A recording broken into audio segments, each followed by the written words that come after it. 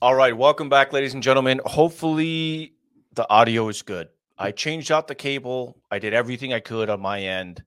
Um, please, guys, give me something in the comments telling me that there are signs of life with the audio. It's a whole new cable, ladies and gentlemen. I mean, I had Chinese kids building this thing throughout the weekend. Okay, I've got one good to go.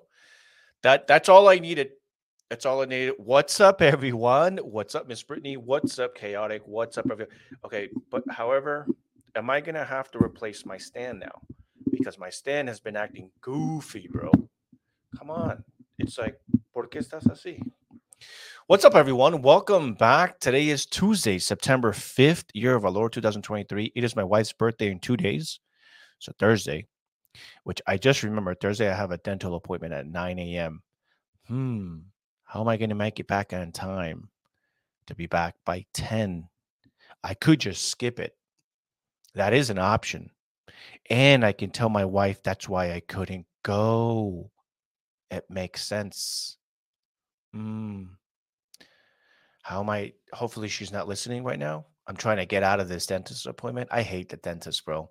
You know what? I'm just going to go ahead and say it. The dentist is a psyop, bro. Full on psyop, right? I can't be the only one here. You know what? It's one of those things where, like, weather manipulation, not a psyop. Going to the dentist twice a year, 100% a psyop. I'm just saying, look, man, look, I know what you're going to say. I know you're going to tell me something about Oprah Winfrey and The Rock and Bill Gates. I know what you're going to say already, but I've heard it all. Not a psyop.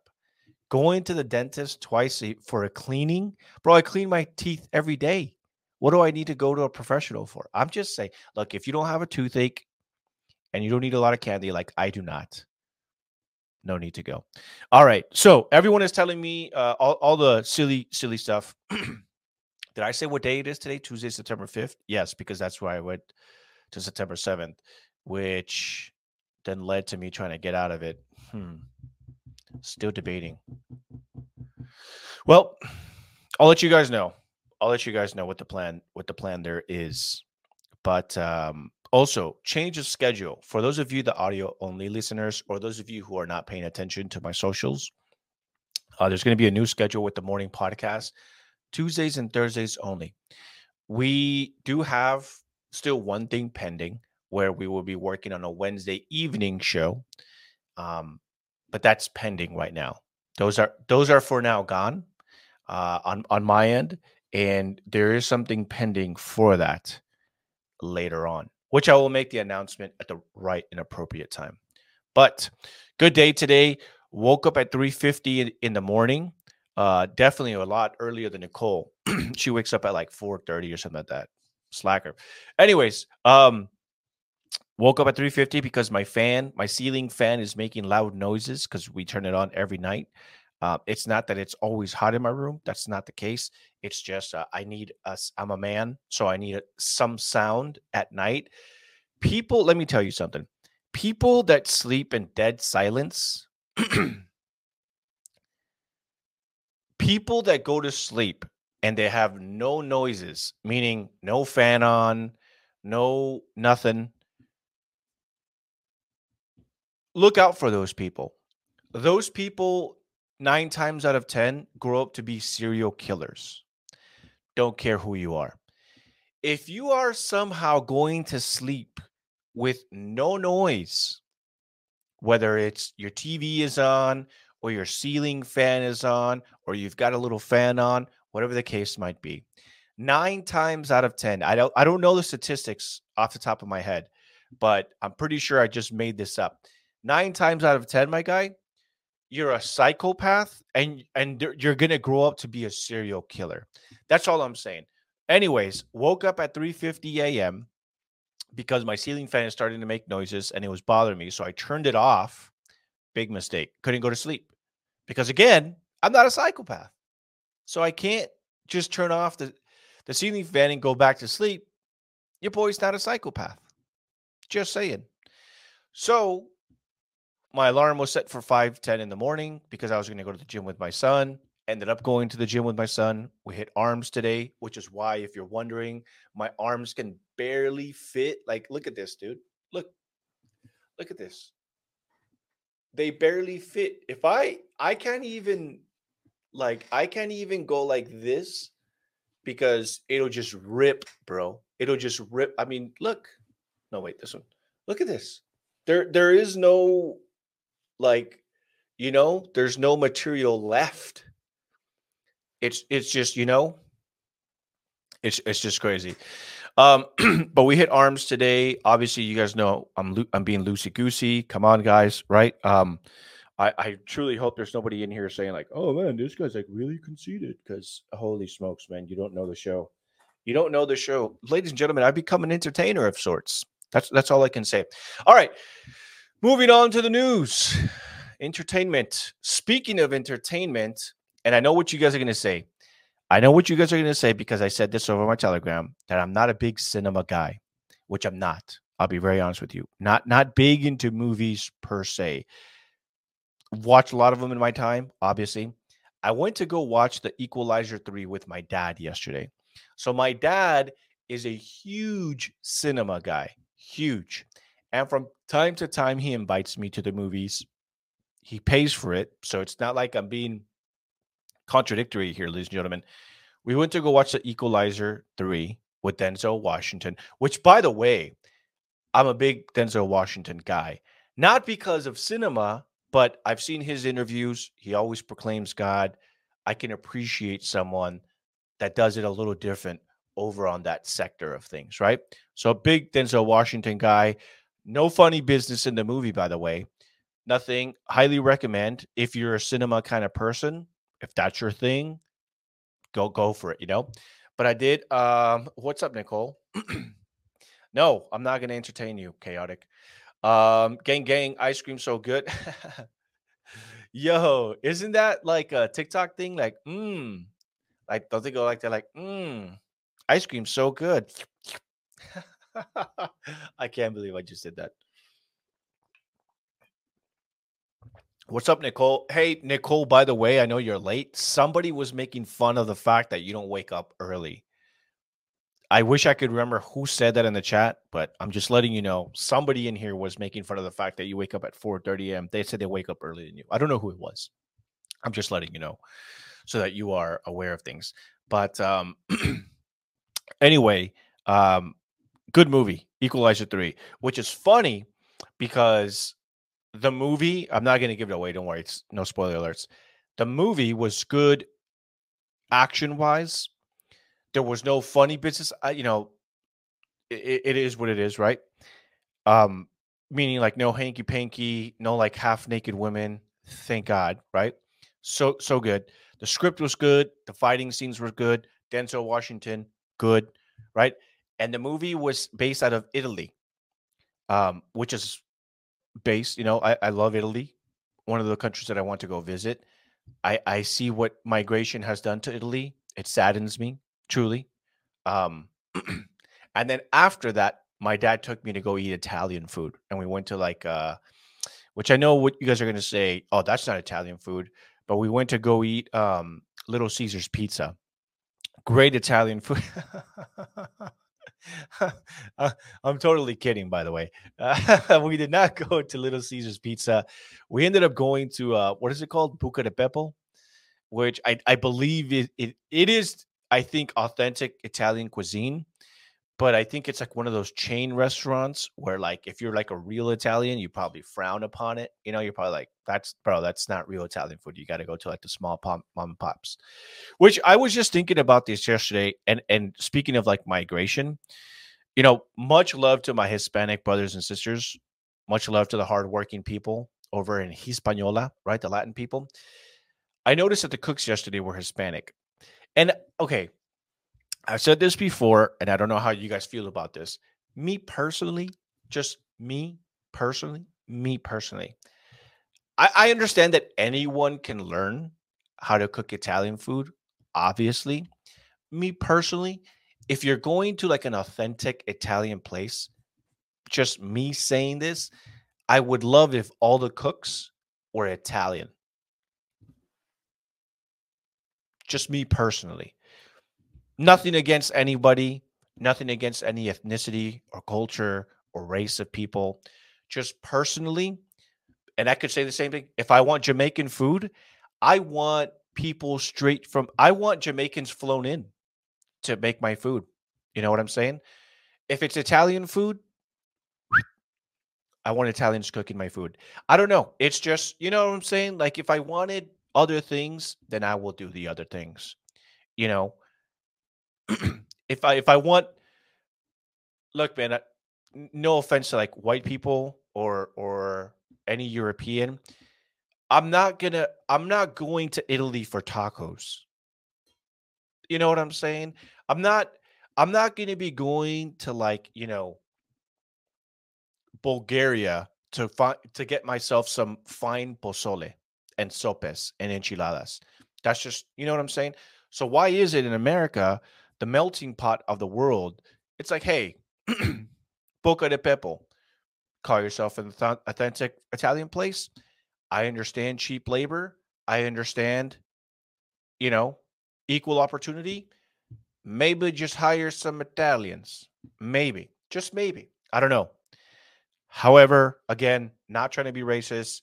ADO, don't come after me, please. You know what I mean? I know that you're an organization that cares about the Italian people and the white people. Just please don't come after me. Right, ADO? Okay, you've got enough problems on your hand with Elon Musk and apparently now Tucker Carlson. A couple donations, and then we'll get into the news here, guys. Obviously, being a little loosey goosey. Mr. Chaotic at $4.99. Thank you so much, my friend, for the super sticker, and of course, my sister Marta Vizcarra. Morning, bro. Keep up the good work and have a blessed week. Thank you so much, sis. Appreciate you always hooking me up with that $5. Thank you guys so much.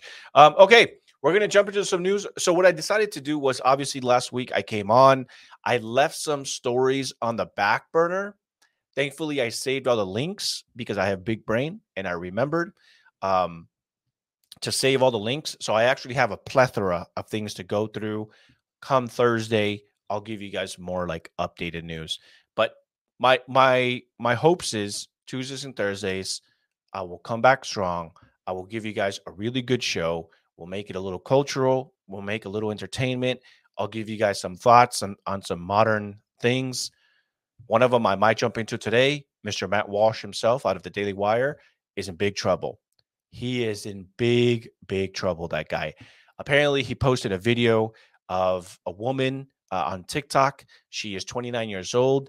She posted an opinion about being single and being able, because she doesn't have any kids and she's not married, she's able to do whatever she wants. She can sleep in on the weekends. She doesn't have any kids, so she can go to Beyonce concerts. He kind of came after her. And now even conservatives are siding with the woman. And I kind of go into this, right, where it seems like people on Twitter are dunking specifically on women, online women, in order to generate views and monetize their Twitter, get some impressions. We can dive into that. I think a few of you were interested in that. So we can definitely dive into that. So we'll get into it. There's an authentic Italian restaurant in Hesperia called Italian Kitchen that is bomb. Even though I'm Mexican, my favorite food is Italian. Agree, authentic is best. You know what? I guilty as charged, my friend. Even though I was raised Mexican in a Mexican household with Mexican cultures and traits and traditions, and especially food, I will be honest with you guys. Italian food has always been my favorite kind of food. Ask my sister, she's in here. I love pasta. I love the cheeses. I love the breads. Fantastic stuff. I like it more than French food. I like it more than any European food that I can think of. Uh, Mexican food, I'll just be honest, not just because I'm biased, is probably my second best favorite food in the world. There's just so many good, authentic dishes. But hey, maybe I need to travel the world more and find out, right? What's like German food? You know what I mean? Um, like racism for breakfast. I don't know. All right. Ladies and gentlemen, we're going to go into this first article. This is the New York Young Republicans. So obviously last week, I don't know if you guys saw, this was August 31st, straw poll. So the Young Republicans, which a lot of you have a big gripe with Young Republicans. I am a member of the Young Republicans of the Los Angeles County myself. I put out some events and I share some events that the Young Republicans are having here in Los Angeles County.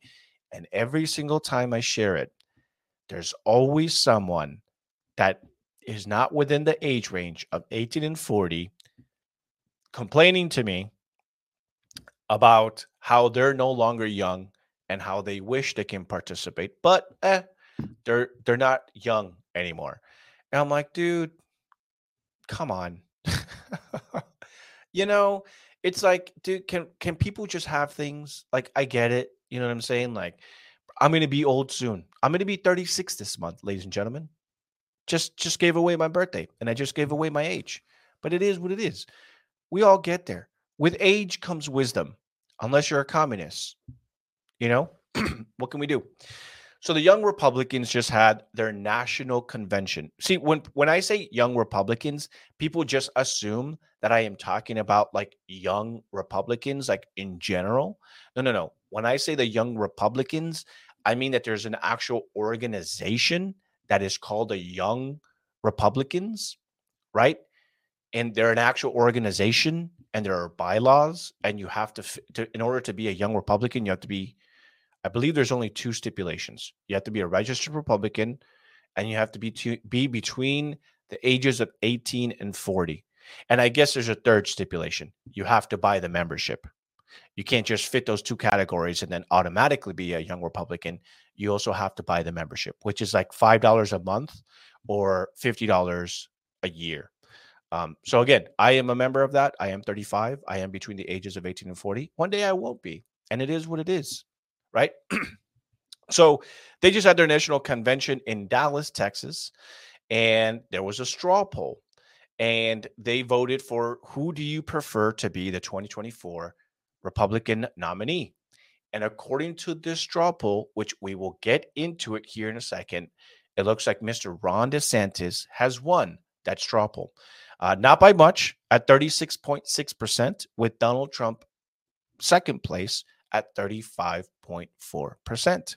Vivek Ramaswamy at 9.1%, Nikki Haley at fourth at 7.5%, and Mr. Tim Scott at 5.5%, and about 6% of the people voting for another candidate.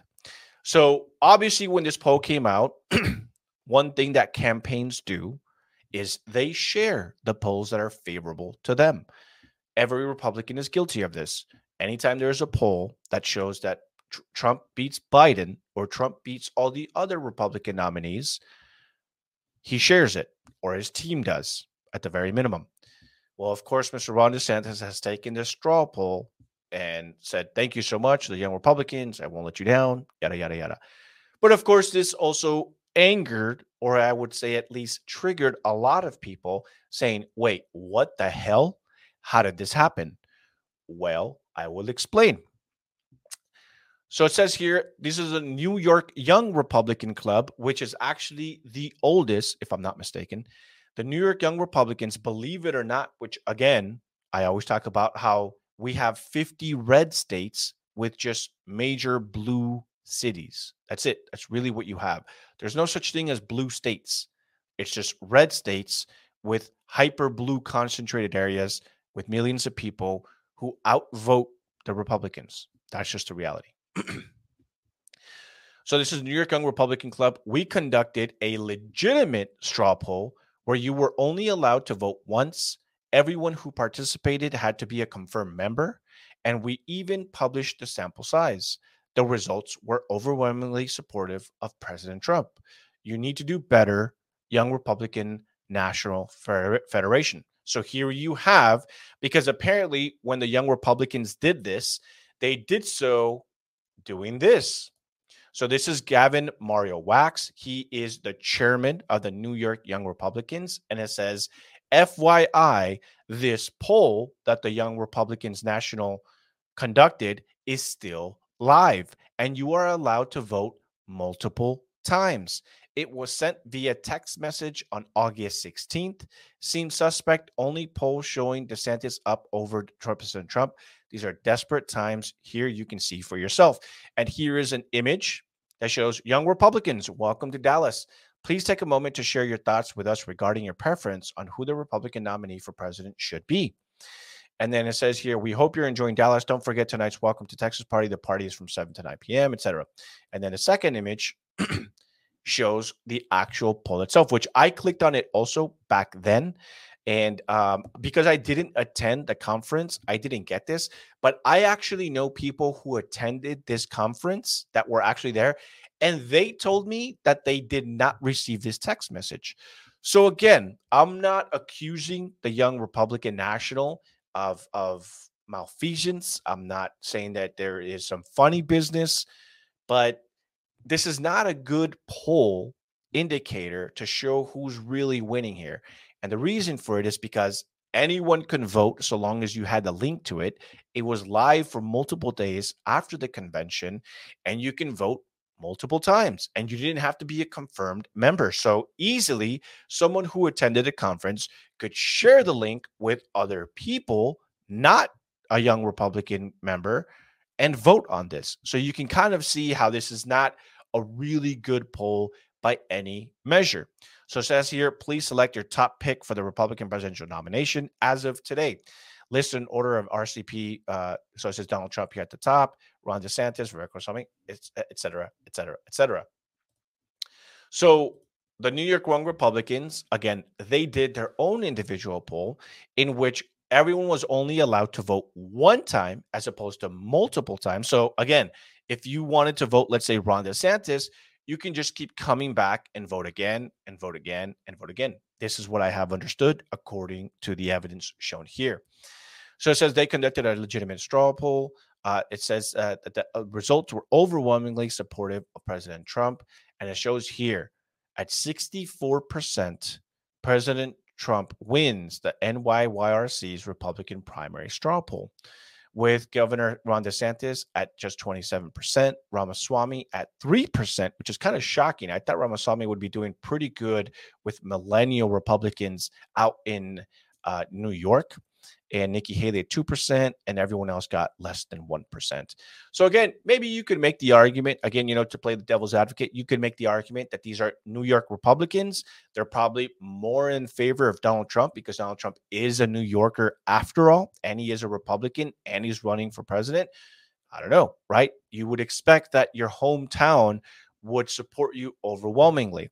But again, we don't know, just because you are from New York doesn't mean that you support Donald Trump. There's a lot of people I would actually kind of argue that more Republicans in blue states would favor a more moderate candidate than say Donald Trump. So to me, this actually boasts well of Donald Trump and how well he pulled there.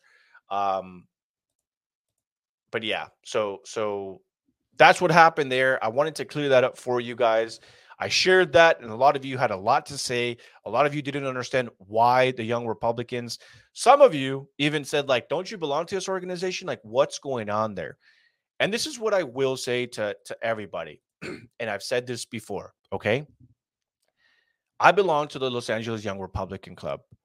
I see a lot of moderates, and I see a lot of people that support not such a hardline Republican stance when it comes to social issues. There's a lot of people that support same-sex marriage. There's people that support, socially like leftist things, unions, whatever the case might be.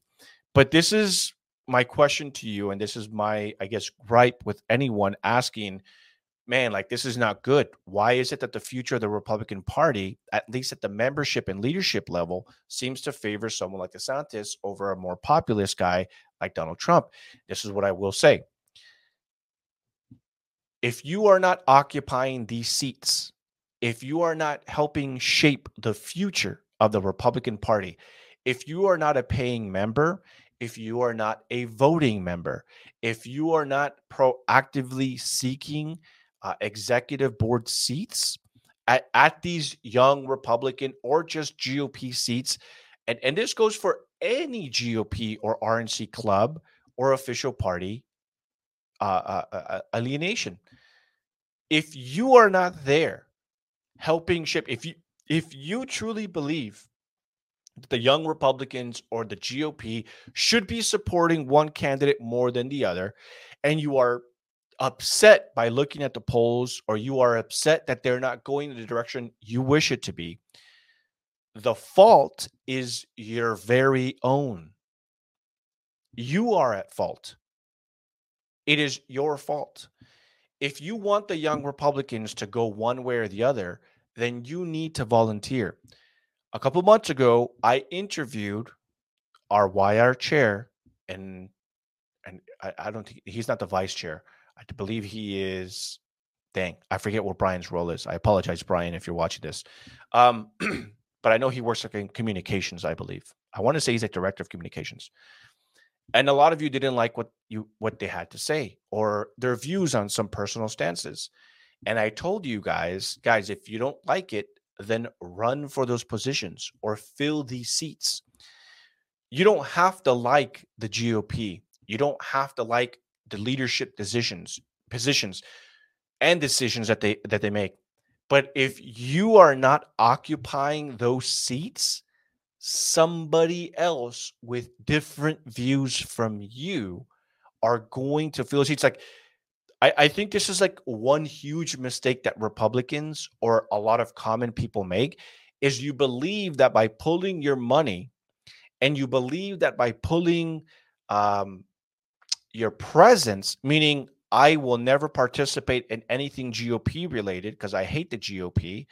If you abstain completely from participating and helping shape and helping mold the future of that political party or ideology, whatever the case, someone else will. It's not like if I, Anthony Cabasa, said, you know what, I'm at odds with our leadership, both at the county level, the state level, and the national level. Therefore, I'm out. Like I don't agree and I'm out of here.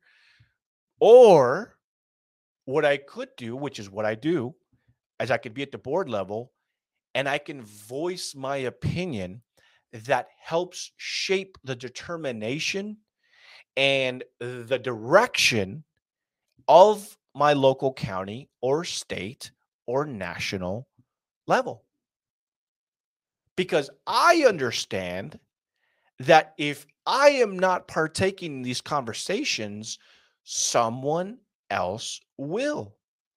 And if you're wondering why socially the GOP, the RNC, and local GOP clubs or state GOP clubs are going in a different direction, it is because of you.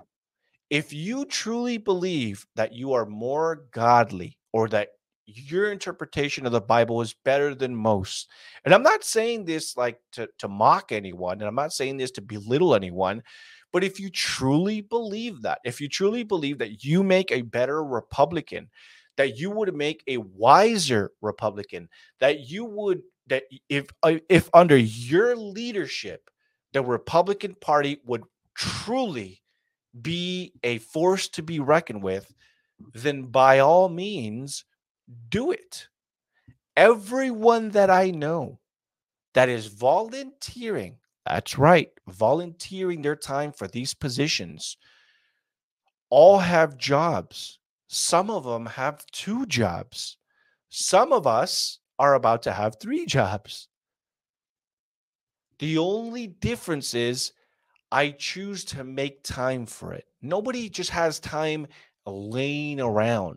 You don't just wake up and then someone walks up to you and is like, hey, I found a few extra hours for you. That's not the way it works. You have to make time for it. Sometimes you have to sacrifice things you really wish to do, whether it's family time, whether it's not being able to go to Disneyland this weekend because you go every weekend with a group of friends, whatever the case might be. You're not going to be able to go to a Taylor Swift concert. You're not going to be able to watch your favorite sports team this weekend and drink Bud Light with the boys. You have to pick and choose.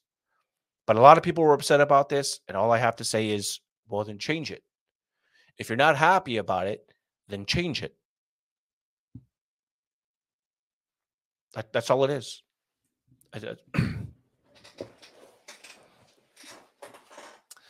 All right. Going on to this next thing. So, obviously, a lot of you have also probably heard about this. And some of you might also not like what I have to say about this, but I need to clear the air. Daily Mail exclusive Ron DeSantis $50 million super PAC closes after donors were spooked by rookie ish mistakes. It says a super PAC set up to back Ron DeSantis with $50 million is closing as donors backed out while its founder said the Florida governor's campaign was guilty of rookie ish mistakes and he will now back Donald Trump. John Thomas, a Republican strategist known as Billy the Kid of the Billy of Kid of political battles, set up Ron to the rescue, which holy moly, that is gay, bro. That's terrible. Ron to the rescue? That's what you named the super PAC? Ron to the rescue. You have $50 million and your strategist and counsel and advisors said a good campaign name would be Ron to the rescue? Holy smokes. It says Ron to the rescue in November and had secured financial commitments from mega wealthy donors. But he said the donors began having second thoughts after the botched DeSantis campaign launch on Twitter Spaces back in May.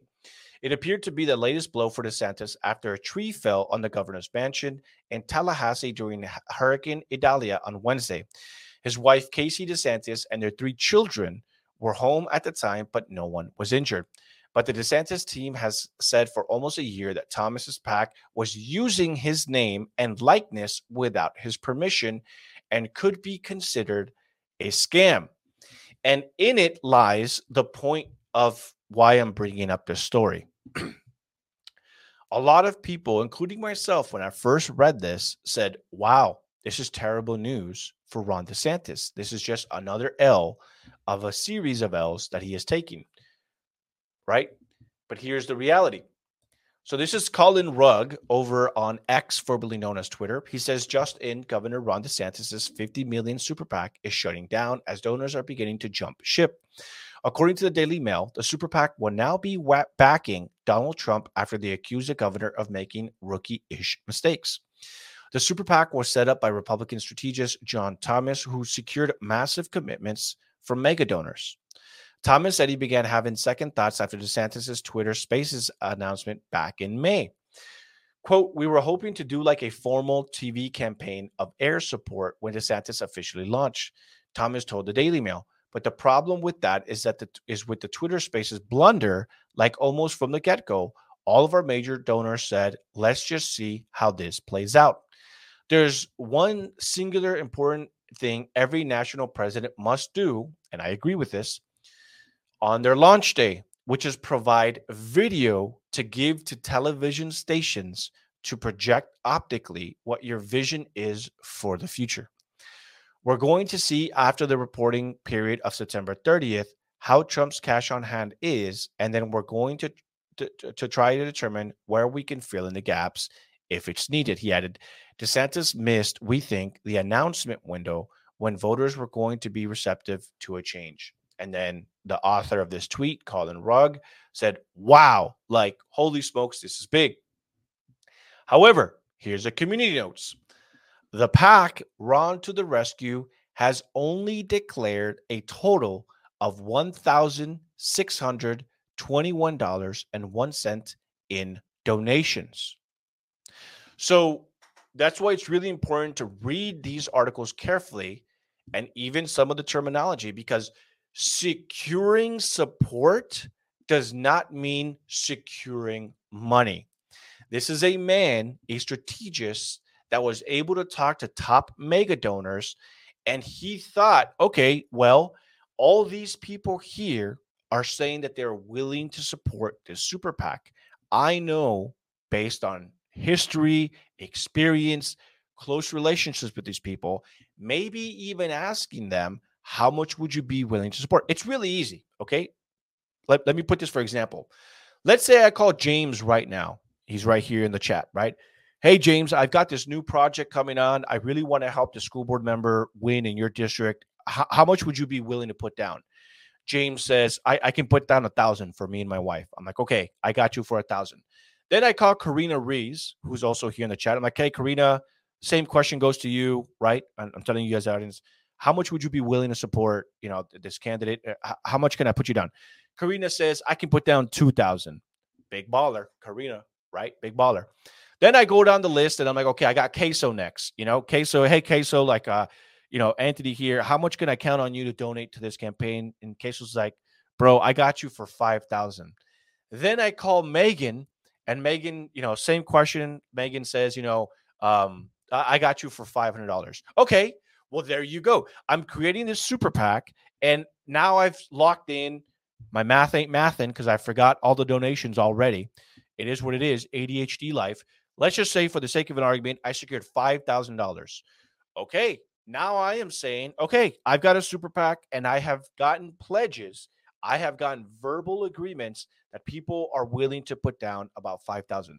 So now the headline, if somebody writes an article, says Anthony Cabasa opens super PAC for local school board member with 5,000 pledge $5,000. You see how that works? It's not that I have $5,000 on hand. It's just, if I'm a political strategist, that is what I am committing to the people. I am saying, I know these people, and I take them at their word. If James tells me he has $1,000 to donate, why wouldn't I believe James? He's donated in the past. He's a mega millionaire, right? Again, thinking about it like this, why would they not commit to this? So I am going to create the headline. I want people in the political atmosphere to know that I, the Billy the Kid, John, right? This guy John who started this, is saying, I have a super PAC that is worth around 50 million, and this is how much we're going to pledge to Ron DeSantis. But again, investors want to know, what am I getting myself into? Is it really worth giving the 50 million? Let's take a look at it.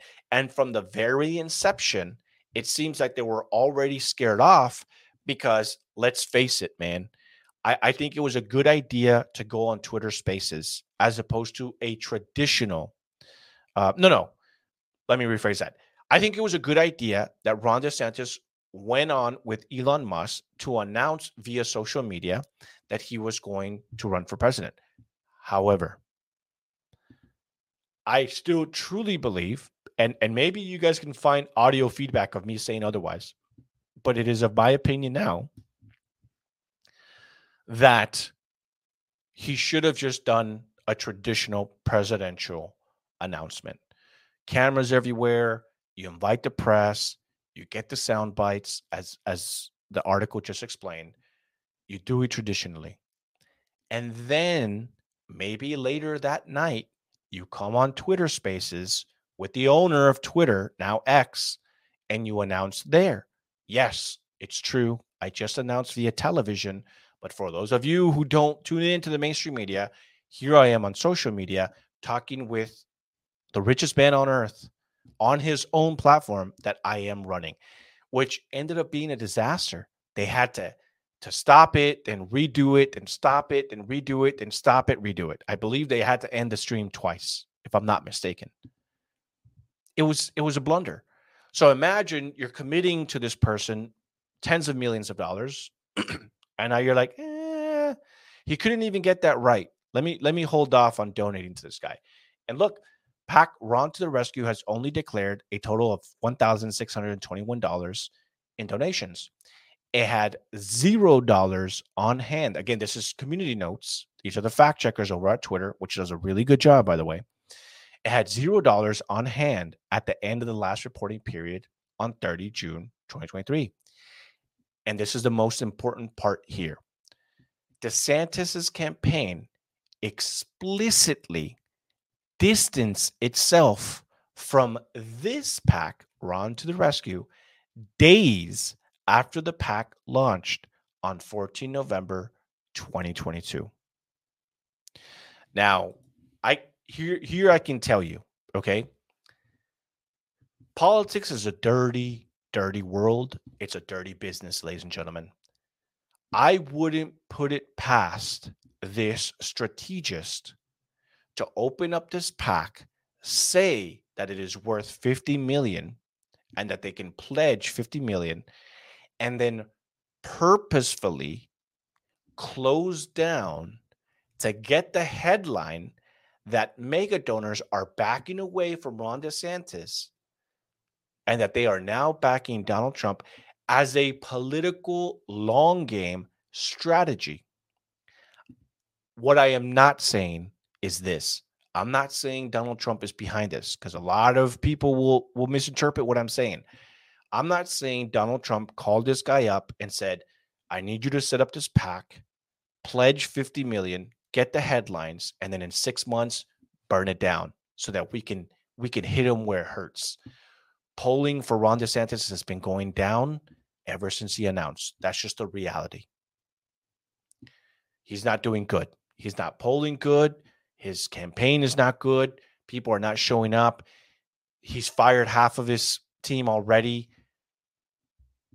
You can sit here and argue with me. That's fine. You're a Ron DeSantis fan. That's okay with me. I have no issue with you.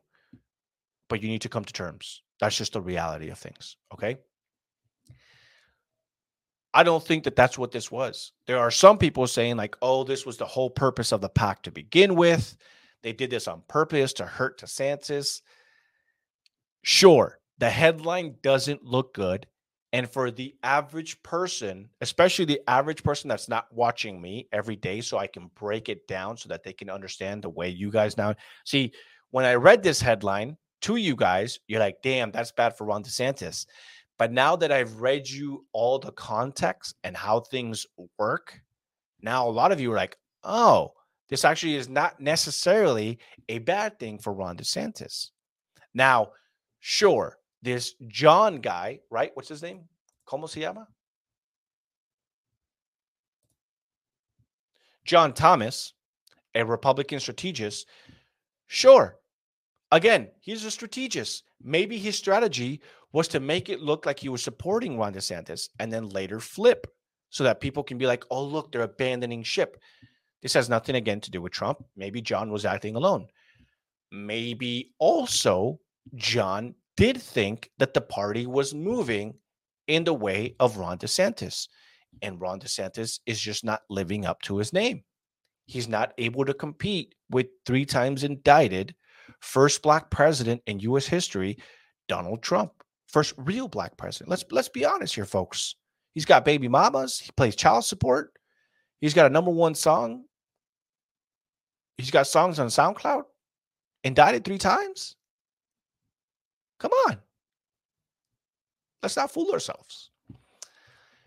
But yeah, maybe, he's like, okay, there's no way we can compete with this guy. I'm going to stop this pack, which apparently only took in $1,600. And I'm now going back to Donald Trump. Again, maybe it was a strategy from the get-go just to get the headlines. Daily Mail seems like they fell for it here.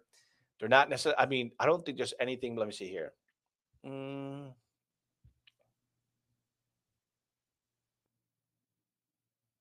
Yeah, see, I don't think there's anything here that shows that context.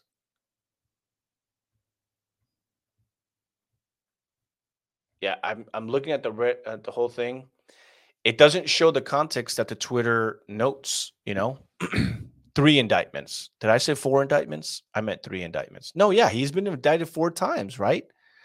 He's been indicted 4 times. Yes, he has been indicted 4 times. He got indicted in New York City, which was the first one. He got indicted for the Mar-a-Lago espionage, holding the secret documents, right?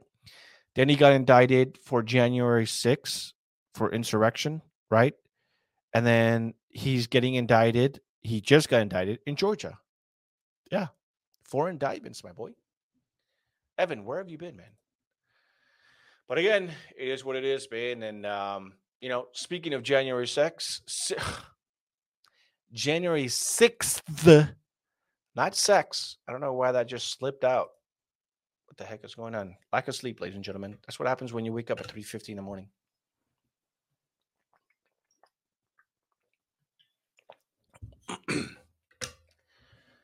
Listen to this. NBC. Proud Boy Joe Biggs sentenced to 17 years in January 6 seditious conspiracy case. Biggs served as an instigator and leader during the Capitol attack, prosecutor said. Zachary Rell, another Proud Boy convicted of seditious conspiracy, was sentenced to 15 years. And these are the longer ones. Oh, so I said it wrong. Oh, Evan. So Evan was correcting me. My bad, Evan. My bad, dude.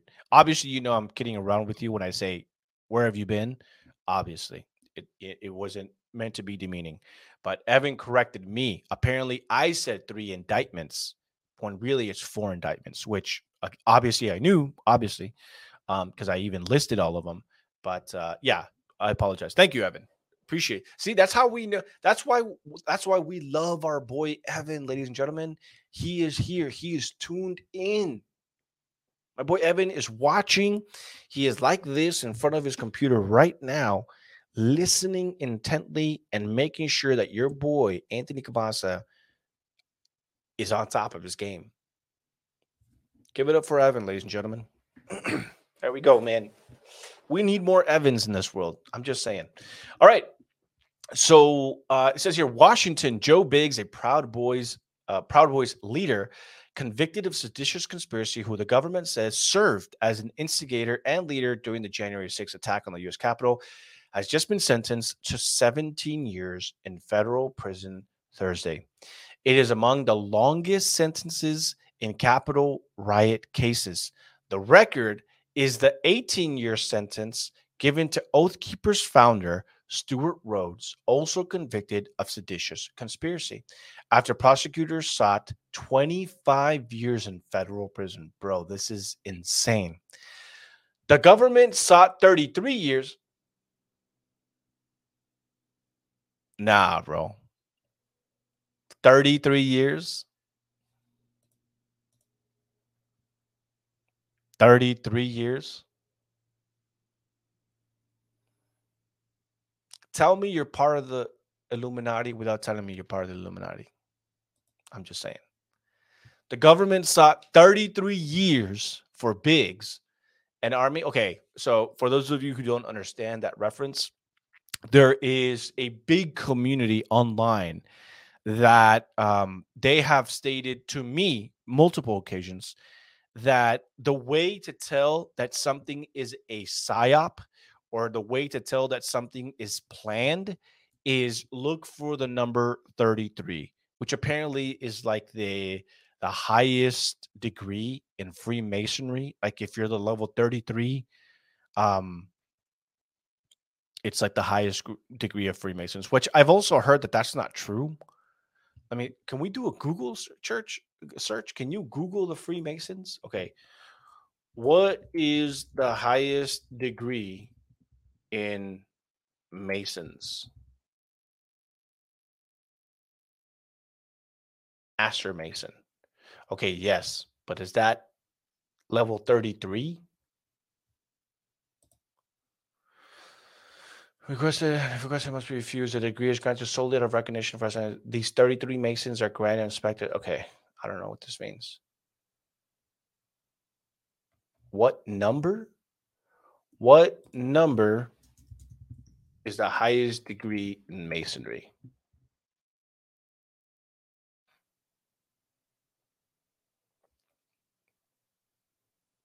Also, me personally, here's my thing with conspiracies. Personally, if I were part of an elite group that controlled the entire world,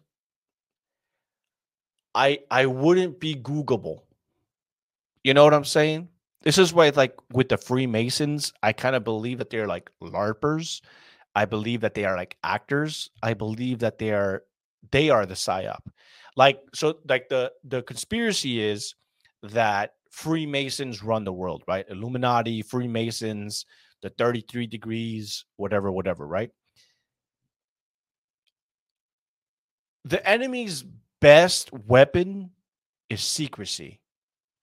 If you can Google everything about the Freemasons, including where their chapter leaders are, or where their chapters are, I'm going to have to err on the side of maybe these people don't control everything.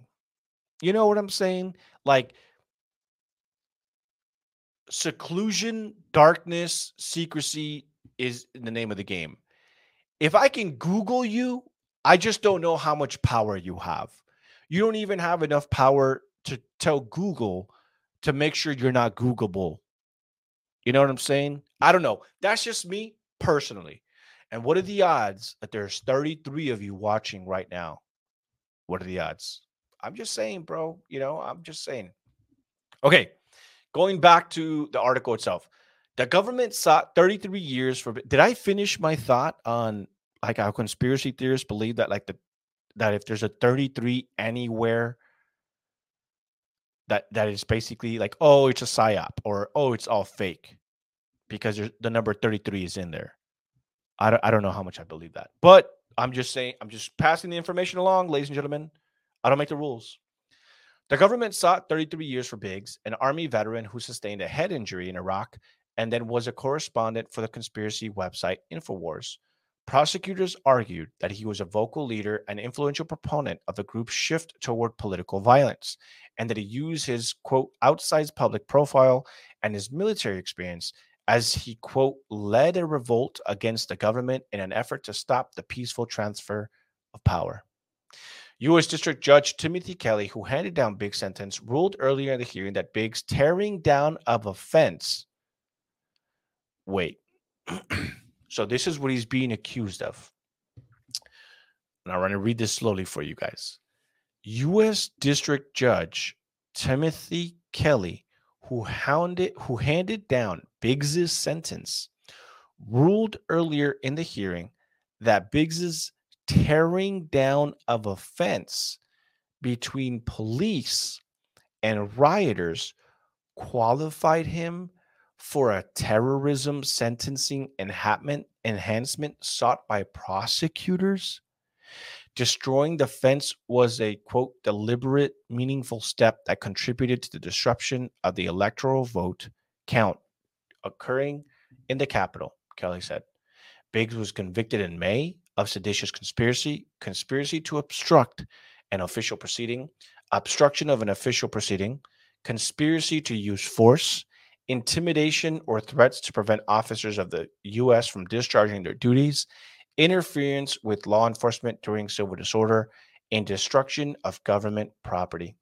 Biggs went to trial alongside Enrique Tarrio, Ethan Nordine, Zachary Rell, and Dominic Pezzola. All five were convicted of felonies, and all but Pezzola were convicted of seditious conspiracy. The Proud Boys were also to be sentenced in the coming days, Rell on Thursday afternoon, Pezzola and Nordine on Friday, and Tarrio on Tuesday. Kelly sentenced Rell later Thursday afternoon to 15 years in federal prison. Prosecutors had sought 30 years. Quote, you did spray that officer and then you lied about it, Kelly told Rell. Those are what we call in the law bad facts. In a selfie video he recorded outside the Capitol on January 6, 2021, Biggs said January 6 will be a day in infamy. Norm Pattis, an attorney for Biggs, said in closing arguments at trial that the Proud Boys commander-in-chief, former President Donald Trump, sold them a lie, referring to the lies about the 2020 presidential election. Before his sentence was handed down Thursday, he said that he was sorry and that he knew he messed up on January 6th. I apologize for my rhetoric, Biggs said, adding that he used it as a way to deal with what was going on with his family after a member of their family molested his daughter. Very odd shift. Tragic that happened. It says, I'm so sorry. I'm not a terrorist. I don't have hate in my heart. Biggs grew emotional as he talked about his daughter, swearing on her life that he intended January 6th to be his last event with the Proud Boys. I'm done with it. I'm sick and tired of left versus right, Biggs said. The only group he wants to be affiliated with, he said, is his daughter's Parent Teachers Association.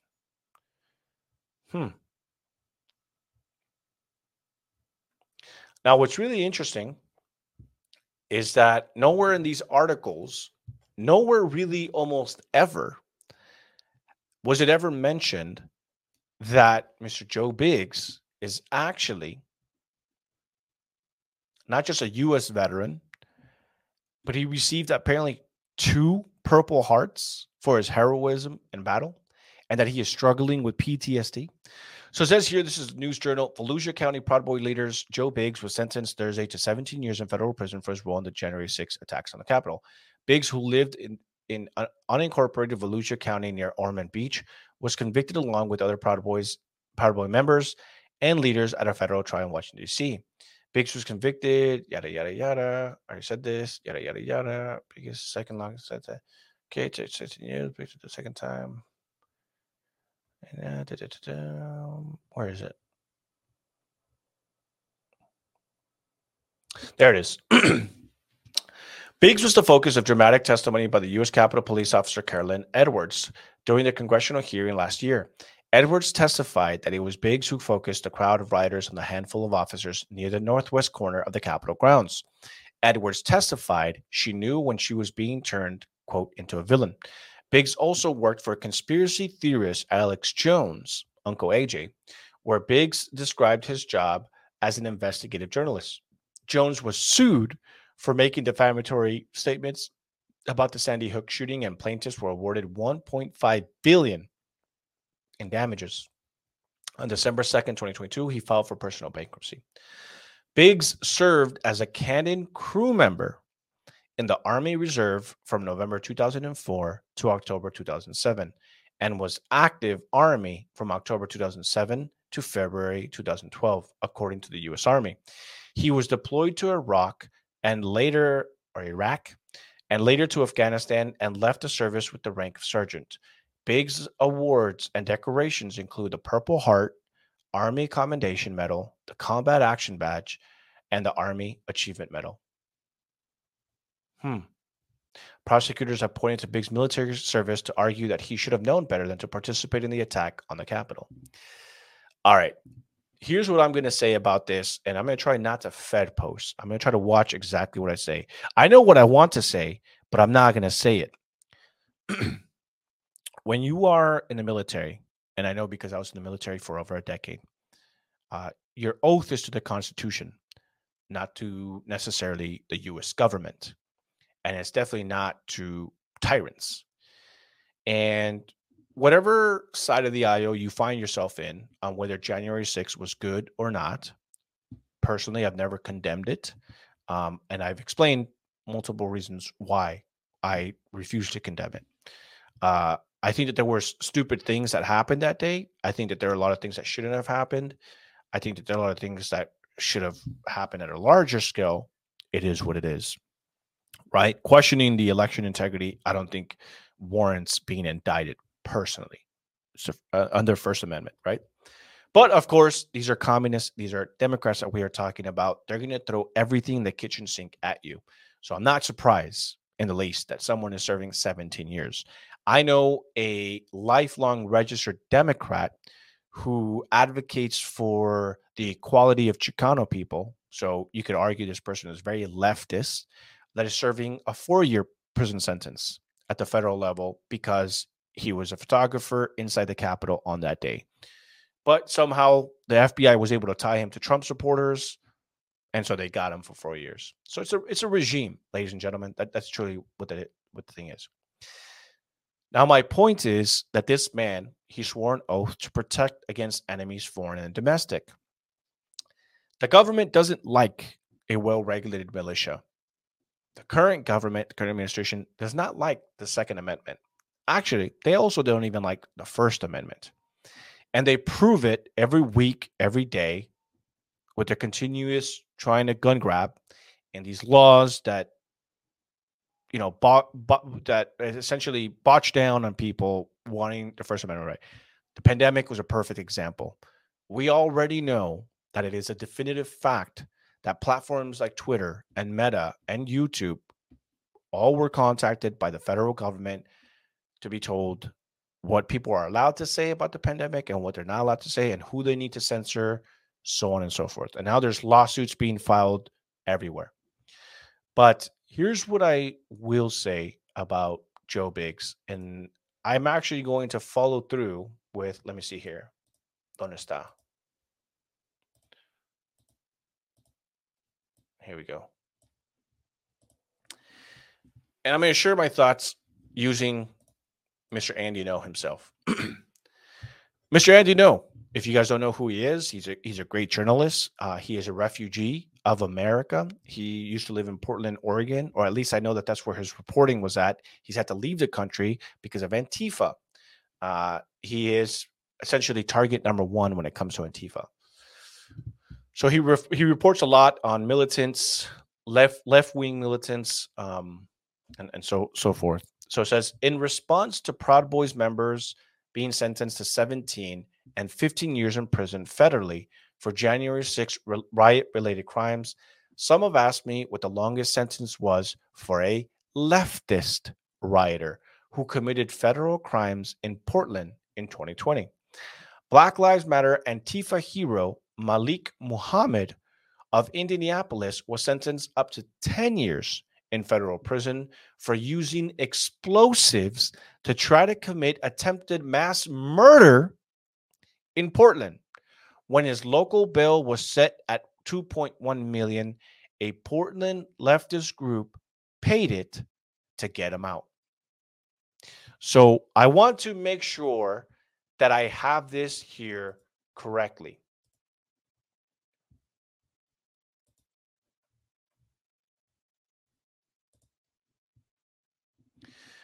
This is again per NBC.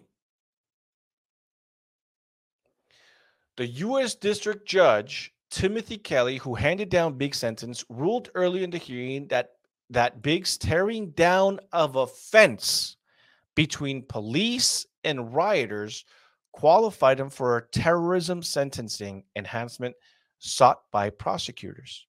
Destroying the fence was a deliberate, meaningful step that contributed to the disruption of the electoral vote count occurring in the Capitol, Kelly said. So essentially, there was a gate between the protesters and the police. I don't think I can pull up the video for you guys, and please fact check me. I've seen the video, and from what I remember was he was one of others around him that essentially grabbed the fence and then they struck it to the floor. That's it. That's what he got 17 years after apparently they tried to get him for 33 years. They got him for 17 years for doing this to a fence, and then it fell down. They got him for 17 years. Now, let me read what happened to someone in the left wing. Black Lives Matter Antifa hero Malik Muhammad of Indianapolis was sentenced to 10 years in federal prison for using explosives to try to commit attempted mass murder in Portland.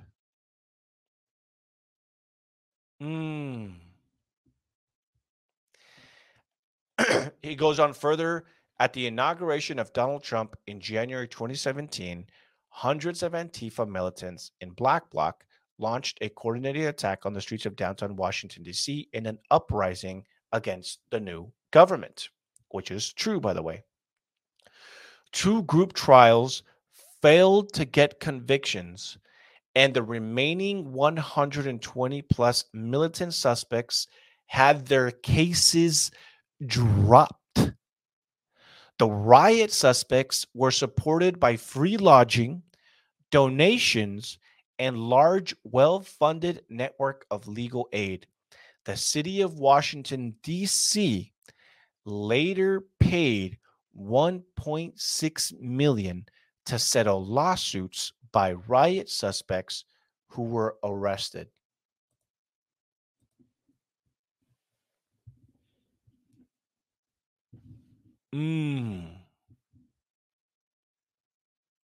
Interesting, huh? Interesting. And people genuinely message me and say, "Hey man, I'm a Republican. I'm one of those guys that would have marched with George Washington himself. I would have taken up arms. But what people did on January 6th, moving of a fence, I condemn their action. That's not who we are. We are not the violent ones.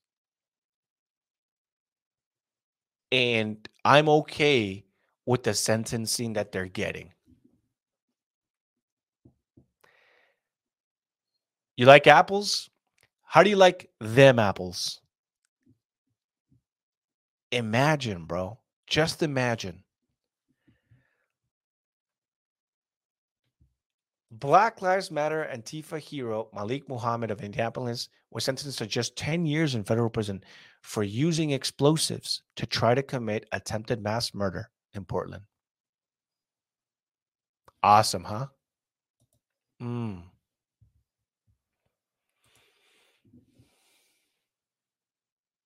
I'm not saying, but I'm just saying. It's crazy, man. It's crazy. People really want to sit here and tell me, like, yeah, man, I'm a Republican. I'm a conservative. I'm as libertarian as it gets, man. I'm all about that boogaloo life, But what they did at the Capitol, that ain't right, man.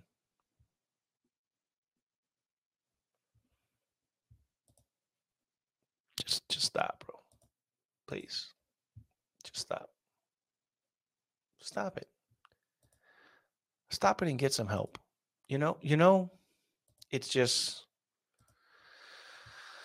Well, I mean, but this is where we are now, man. And people love to belittle what this regime is doing because hey, Joe Biden is really old, he's senile, and he keeps falling down. Look how funny that is. Anthony, please just let me get back to my sports.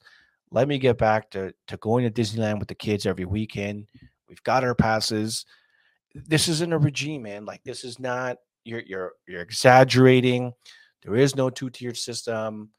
I just come on, man. Like sports is about to start up again. Just stop making me worry about it.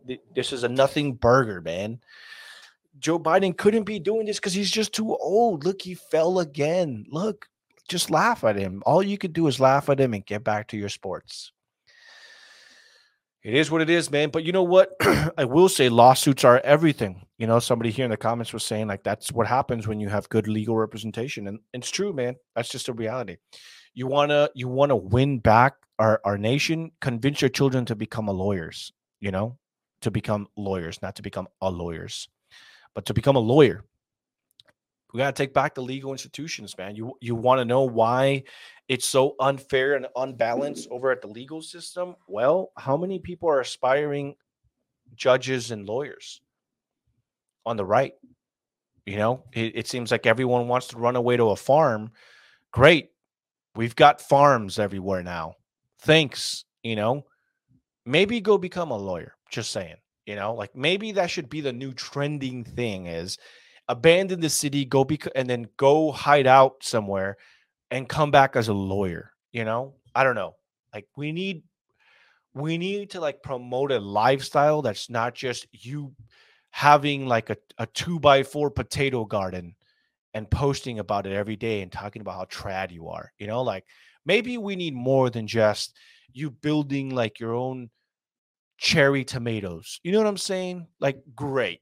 I can do that here in the city. You know what I'm saying? Like, there's some communist inside of his apartment that his mom's paying off that's growing potatoes also. You know what I'm saying?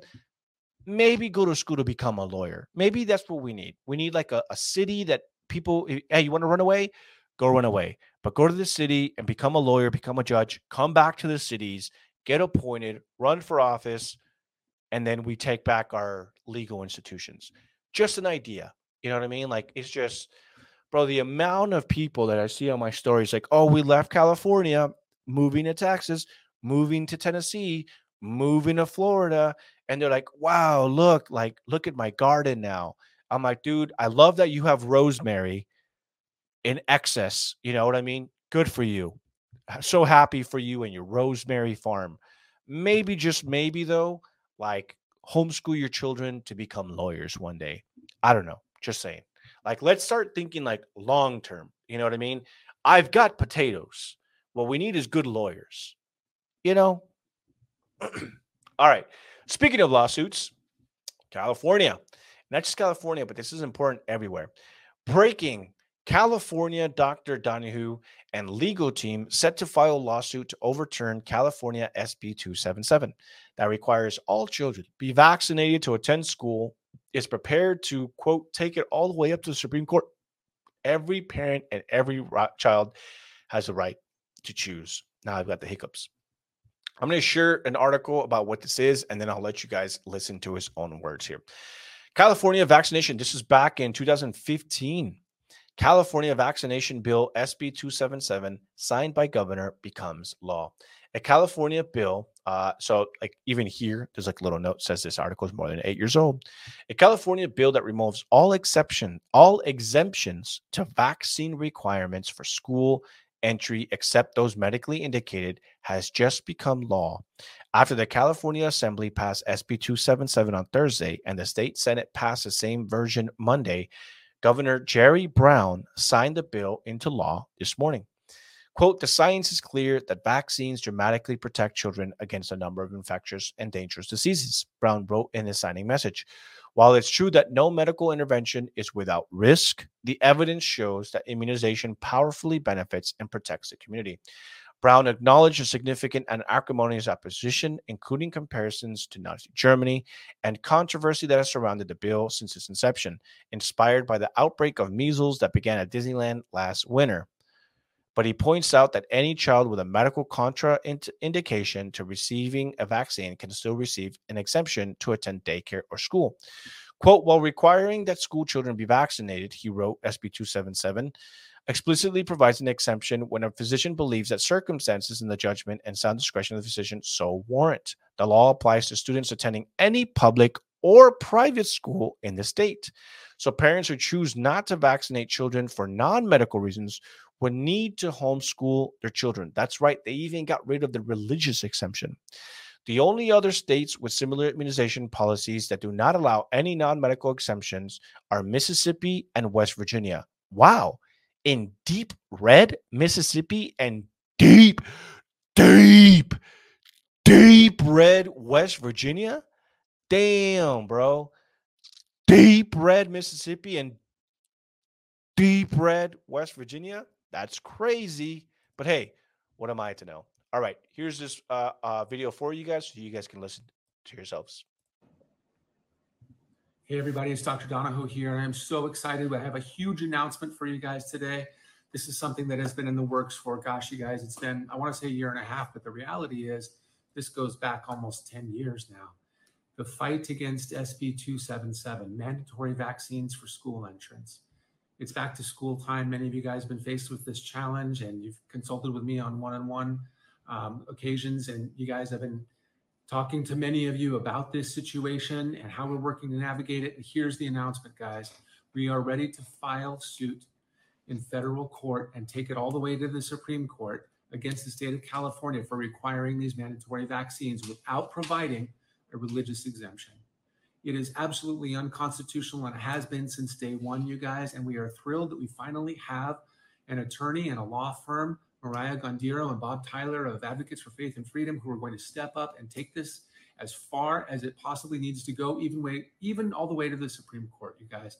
And I just can't tell you, it makes me emotional thinking about this. I have been working for years to protect your children. Every parent and every child has the right to choose the medical interventions that they undergo. All right. So stay tuned for more updates on this, especially if you're in California, which also, it doesn't really matter if you're in California or not. This is going to affect every single person in the United States, including those of you who live in deep red West Virginia and deep red Mississippi. If they win this, when they win this, not if, we proclaim victory in the name of Jesus Christ, right? That's what we do around these parts. But when they win this at the Supreme Court, this is going to mean victory for all K-12 children all across the nation, because it will now set legal precedent out here, not just in California, but everywhere.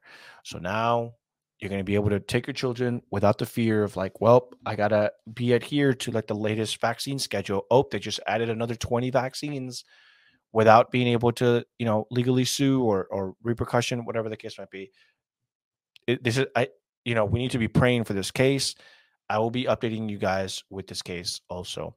This is going to be a big win for Americans, for children. I've always told you guys, I've been transparent. All my children are fully vaccinated. To me, the fight is that it should be the choice of the parents to either vaccinate their kids or not. Especially, I've met so many parents that already have like one vaccine injured child. And so therefore they don't want to have to vaccinate the rest of them because it's like, well, wait a minute. If with my firstborn they had a reaction to this vaccine, how do I know it's not going to happen to the other ones? They should have the choice to do it, you know? And regardless if vaccines are, you know, even let's just say for the sake of an argument that all vaccines, all 500 of them that you take before the age of 2 or whatever the number might be. Let's just say for the sake of an argument, okay? And I want you to read my lips. Even if all vaccines were 100% safe and effective, meaning there's no short term or long term. As a matter of fact, even if there was a study that showed all vaccines are 100% effective and they prolonged your life, meaning there's a study that shows, hey, within the last 100 years, we have proven that vaccines are not only safe and effective, they actually prolong human life by 30 years, meaning that the average human lives up to 72 years or whatever it is now, 71 or 70, whatever it is. You actually get to live to 100 because of the vaccines. That's how great they are. Even if that were the case, it should still be your choice to vaccinate or not. That's just of my opinion. I just don't think it should be of the government to tell you you have to vaccinate your children because we say so. That's just my opinion, right? I don't know how you guys feel about that. And also, one thing a lot of people love to do is they like to say, "Oh, Anthony, that's weird that you say that, but what about abortion?" Stop it. The whataboutism doesn't work with me. Maybe your communist fallacies work with someone else, but in all cases, the government should tell you you can never have an abortion. That's just me, though. You know, it's just me. Because that's murder. Just saying. All right. What's the next one here? Again, I will keep you guys updated with that. So I'll let you guys know. Como va eso? And I hope that they win, man. They're going to win. We need to be praying, not just for this doctor, but for this lawsuit. All right. This is for all you conspiracy theorists out there. This is going to be, oh, you know what? I might save this one for last. Let's do this one last. I wanted to jump into this one, actually, because I think this one is extremely important. But this is interesting right here. Charlie Kirk, hoax confirmed after claims of, quote, mass graves of Indigenous children at residential schools across Canada. No human remains have been found after 2 years of excavations.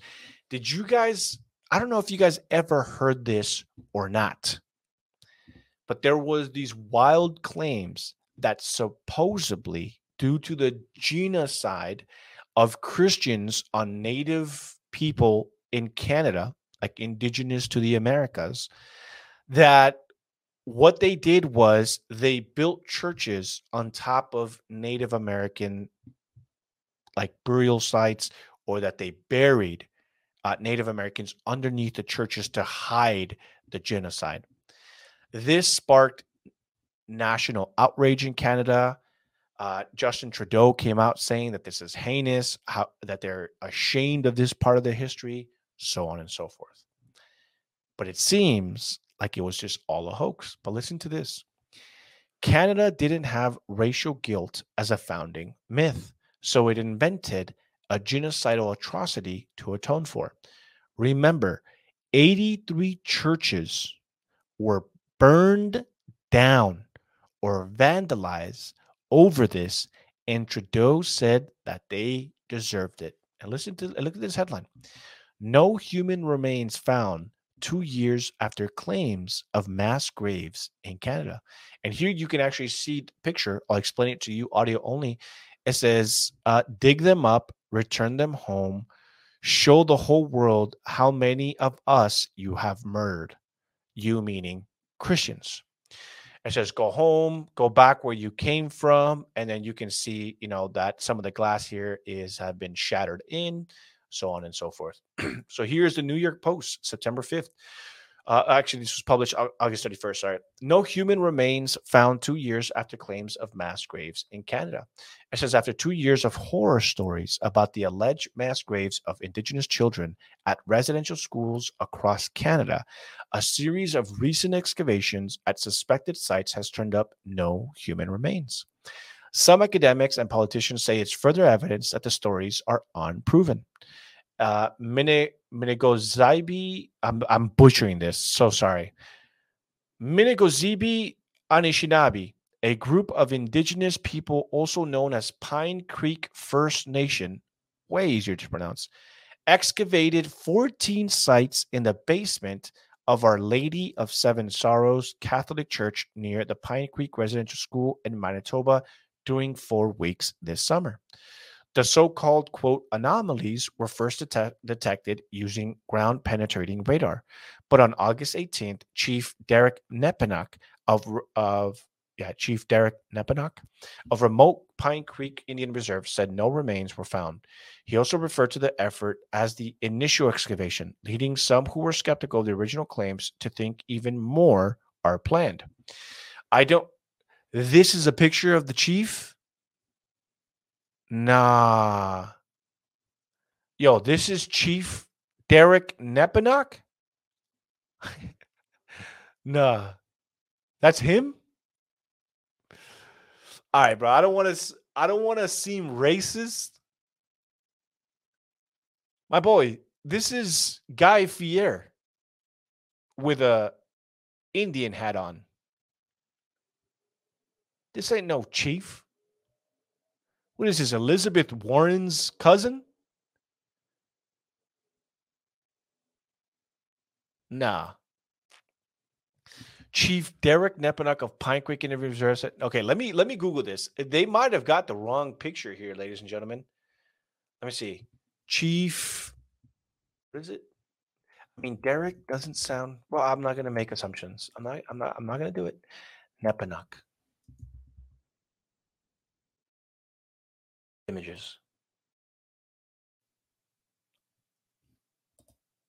Bro, it's him.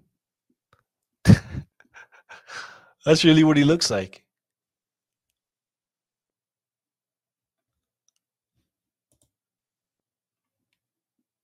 Yo.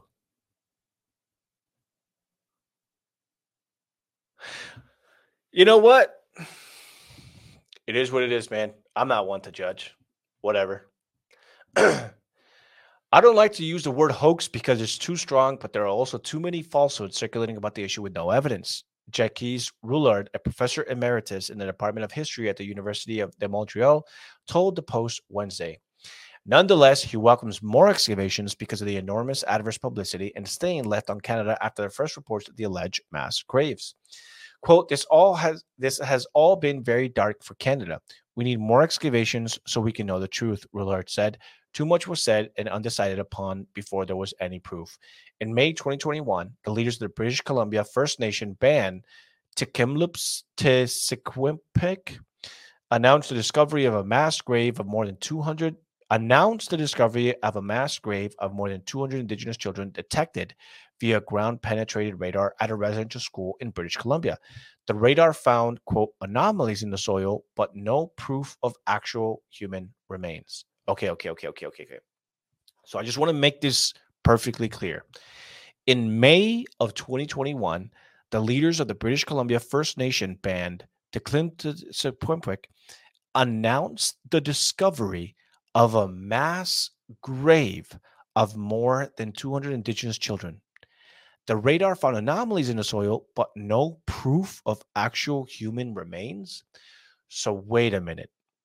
So they made the announcement that they found a mass grave of more than 200 Indigenous children, but there is no proof of actual human remains? Bro, imagine in a major plot twist, the Catholic Church that colonized Canada, right, ends up suing the indigenous tribes out of all their casino money, which I don't want to stereotype. I know indigenous people make money elsewhere than casinos. But wouldn't that be a freaking plot twist? Man, that's crazy, huh? Now, this is what I will say, and I'm gonna say this here for you guys, okay? I understand throughout history there are a lot of things that Christians, but also natives, did things that they might not be proud of. I've said this often as someone that is 20% indigenous Mexican, I guess. I'm very happy that the Spaniards came to the Americas and that they presented the gospel. I can't think of a better gift. I can't think of anything better than the gospel of Jesus Christ. I really cannot. If you don't believe in Jesus Christ, then you're an anti Semite. Why? First, because Jesus Christ was Jewish. Second, don't forget that the Jewish people believe in the same God whose son is Jesus Christ. So if you're anti Jesus Christ, you're anti God, and therefore you're an anti Semite. I don't make the rules, the ADL does. Please tell me that my religion is fake so I can call you an anti Semite to your face. And then guess what? We're closing down your banks, ladies and gentlemen. I don't make the rules. I'm just saying. Secondly, what I will say is if there are wrongs of whatever church, Protestant, Catholic, whatever, if there really were religious leaders that buried children underneath of a church to hide their evidence, I do hope, and I mean this with all sincerity, I do hope that justice is served. It's a heinous crime. If it happened, as of right now, there's no evidence. It seemed like it was all a hoax. And a major apology should be issued, not just by these activists, but also by Justin Trudeau, saying, we allowed the destruction and burning down of 83 churches based on a hoax. We will continue excavations, but as of right now, we owe the Catholic community, the Christian community, a big apology. We're sorry that we ever let it. As the government, we should have got in there. We should have worked with activists. Me personally, I don't know how you guys feel about this. I have no problem with excavating sites or using technology to see if there are children buried underneath. If the Native Americans want to give them a proper burial, if they want to create like a site, whatever, that's on them, bro. I have no problem with that. Zero problems. What people did in the past does not define who we are today, especially not as Christians. You're not going to generalize my religion because of what some buttholes did way back when. You know what I'm saying? Now, I'm not saying this is a complete separate scenario. Going back to the Spaniards that came back to the Aztecs, if the Spaniards said, we are here to spread the gospel of Jesus Christ and build a church, and then the Aztecs said, no, you're not, because we have our temples and our gods. And the Spanish were like, look, man, we're kind of commanded to spread the gospel everywhere. We're staying. And for whoever wants to listen to the gospel, they're more than welcome to join us. If you don't, then just stay on your side. And the Aztecs are like, nah, we're actually going to kill you if you don't leave. Then, I mean, then that's going to happen. Don't threaten Christians and tell them that they can't spread the gospel. You know, they're going to build a church. If you don't like it, so be it. That's fine and dandy. But the moment you start telling the Spanish, my ancestors, that they're not allowed to spread the gospel of Jesus Christ as it's been commanded, don't know what to tell you, fam. It's going to happen. And if push comes to shove, push comes to shove. Know what I'm saying? That's just me personally. I know a lot of you might not agree, but that's just the way, it's just. All right. And this last one that I have here for you guys, the MLB is testing an AI-powered facial recognition system for fans to enter the ballpark. Quote, use of similar facial recognition technology has been under scrutiny over concerns of privacy. Madison Square Garden's parent company was sued for its use of the tech to ban entire law firms out of its venues. MLB officials say their machines won't be used the same way. So here we are, ladies and gentlemen. Let's take a look at this report. Right off the bat, baseball fans finding themselves in a game of hardball while just trying to get into the stadium, fidgeting with phones, or even worse, paper, but no more. Your face, now your only ticket into the ballpark. Yeah, it was much quicker. Almost seems too good to be true, doesn't it? Major League Baseball rolling out Go-Ahead Entry, which allows fans 18 and older to upload a photo and register on the MLB Ballpark app. All set. Once tickets are also uploaded, Go-Ahead technology at the gate will recognize those opted-in fans, letting them simply just walk in. Everyone should just be moving straight through this, right? Just keep walking. Just keep walking. Just as you would normally walk in life. You just keep walking. MLB partnering with the Philadelphia Phillies, who stepped up to the plate to launch this high-end facial authentication tech exclusively at Citizens Bank Park. Facial recognition, you guys can come through right over here. Lines as long as ever with Philly fans looking for another World Series run. It's been packed. The energy's like never before. And this is another way for our fans to enter quickly and get right to the game. All right, so we're going to give this thing a test run. I have no paper ticket. My phones are in my pocket. So here we go. Officials hope to expand the tech to ballparks across the country. All right, I'm coming. Based on feedback from fans like Jenna Mertzig, who was first in line. So it's just go ahead? Yeah. Go ahead. All right, thank you. Is this the future of all stadium entry, you think? I think so.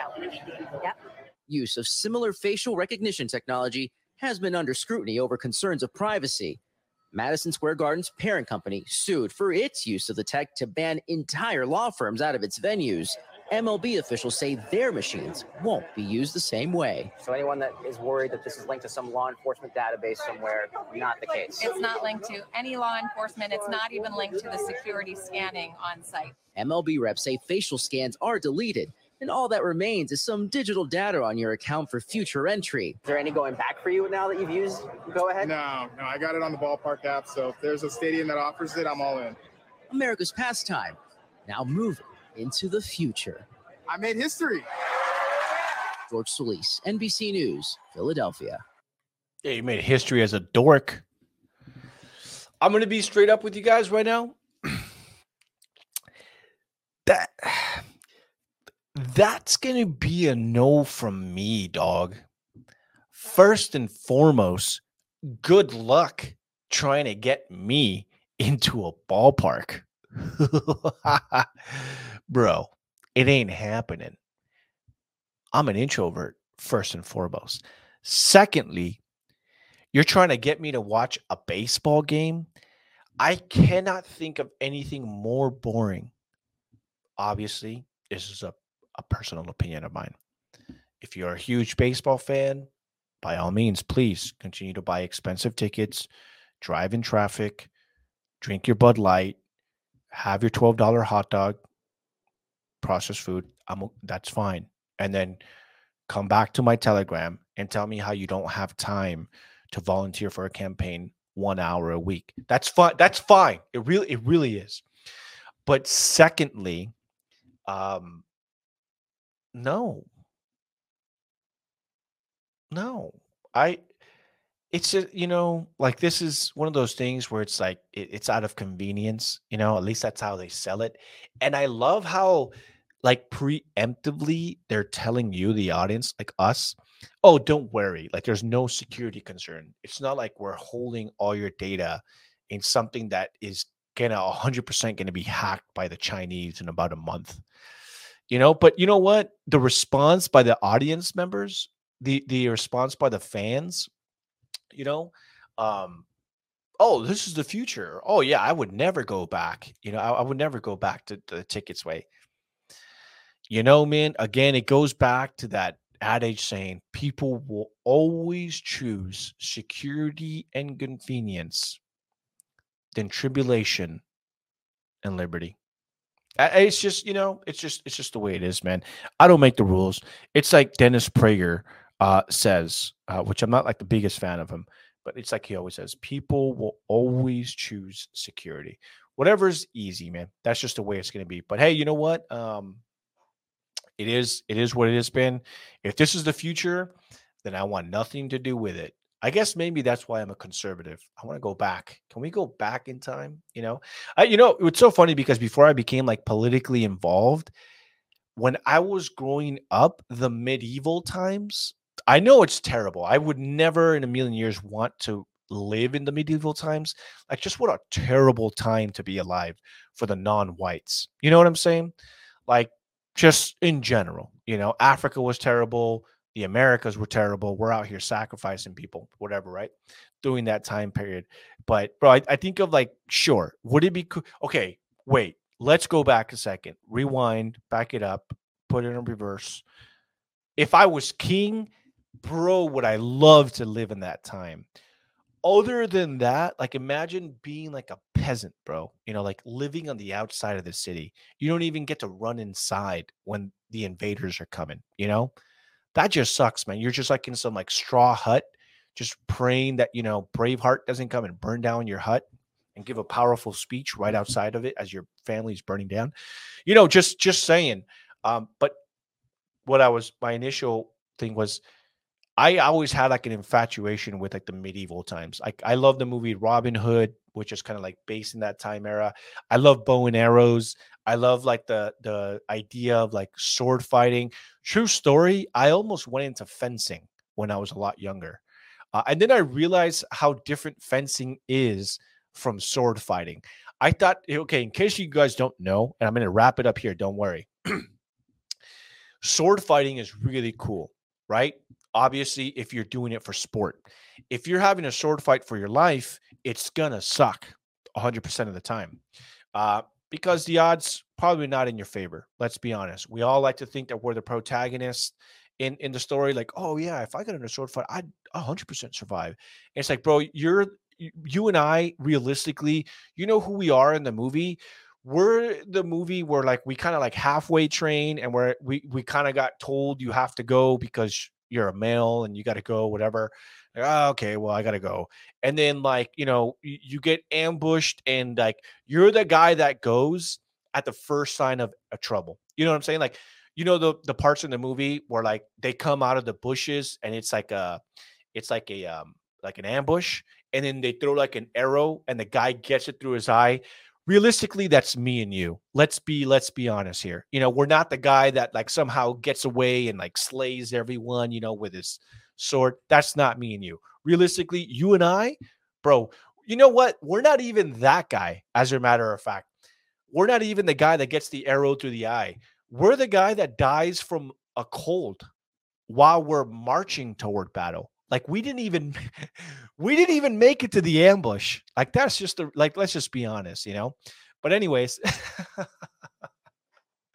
what do you mean did they sign up for that? No, Brittany, we're talking about medieval times. Bro, back then you didn't sign up for that stuff. Like, you had to pay people and like you had to like basically threaten to kill their family if they didn't go into battle. But anyways, so I research what's like modern day sword fighting, and it's like fencing. But fencing, it's not all that fun. I'll be very honest. It's like the moment you hit someone, like the game is over. I thought fencing was going to be like, that's like the people that wear like the mask and then they wear like the all white, right? I thought fencing was going to be like you actually learn how to sword fight, like cling, clang, cling, clang, and then like you jump over the sword and stuff like that, Oh, all right. Well, I don't know that you guys are having a separate conversation, Nicole and Brittany. Anyways, where was I? I thought that's what fencing was going to be. It's not. It's not. That's not what it's like. I'll show you guys on Thursday what it's like. Anyways, ladies and gentlemen, thank you guys so much for joining me this Tuesday. Lots of loosey goosey today. It's an A and B conversation. Really? I know 2 people who are getting banned out of my Telegram today. You guys want to have separate conversations? Make your own Telegram. All right, ladies and gentlemen, if you are part of the book club, I will see you guys tonight for that. I have a lot of catching up to do, but I will see you guys then. If not, I will see you guys Thursday if I'm able to reschedule my dental appointment. If not, I'll see you a little bit later Thursday. But God willing, I will see you guys then. God bless you guys, and you guys have a good rest of your day. Take care, guys.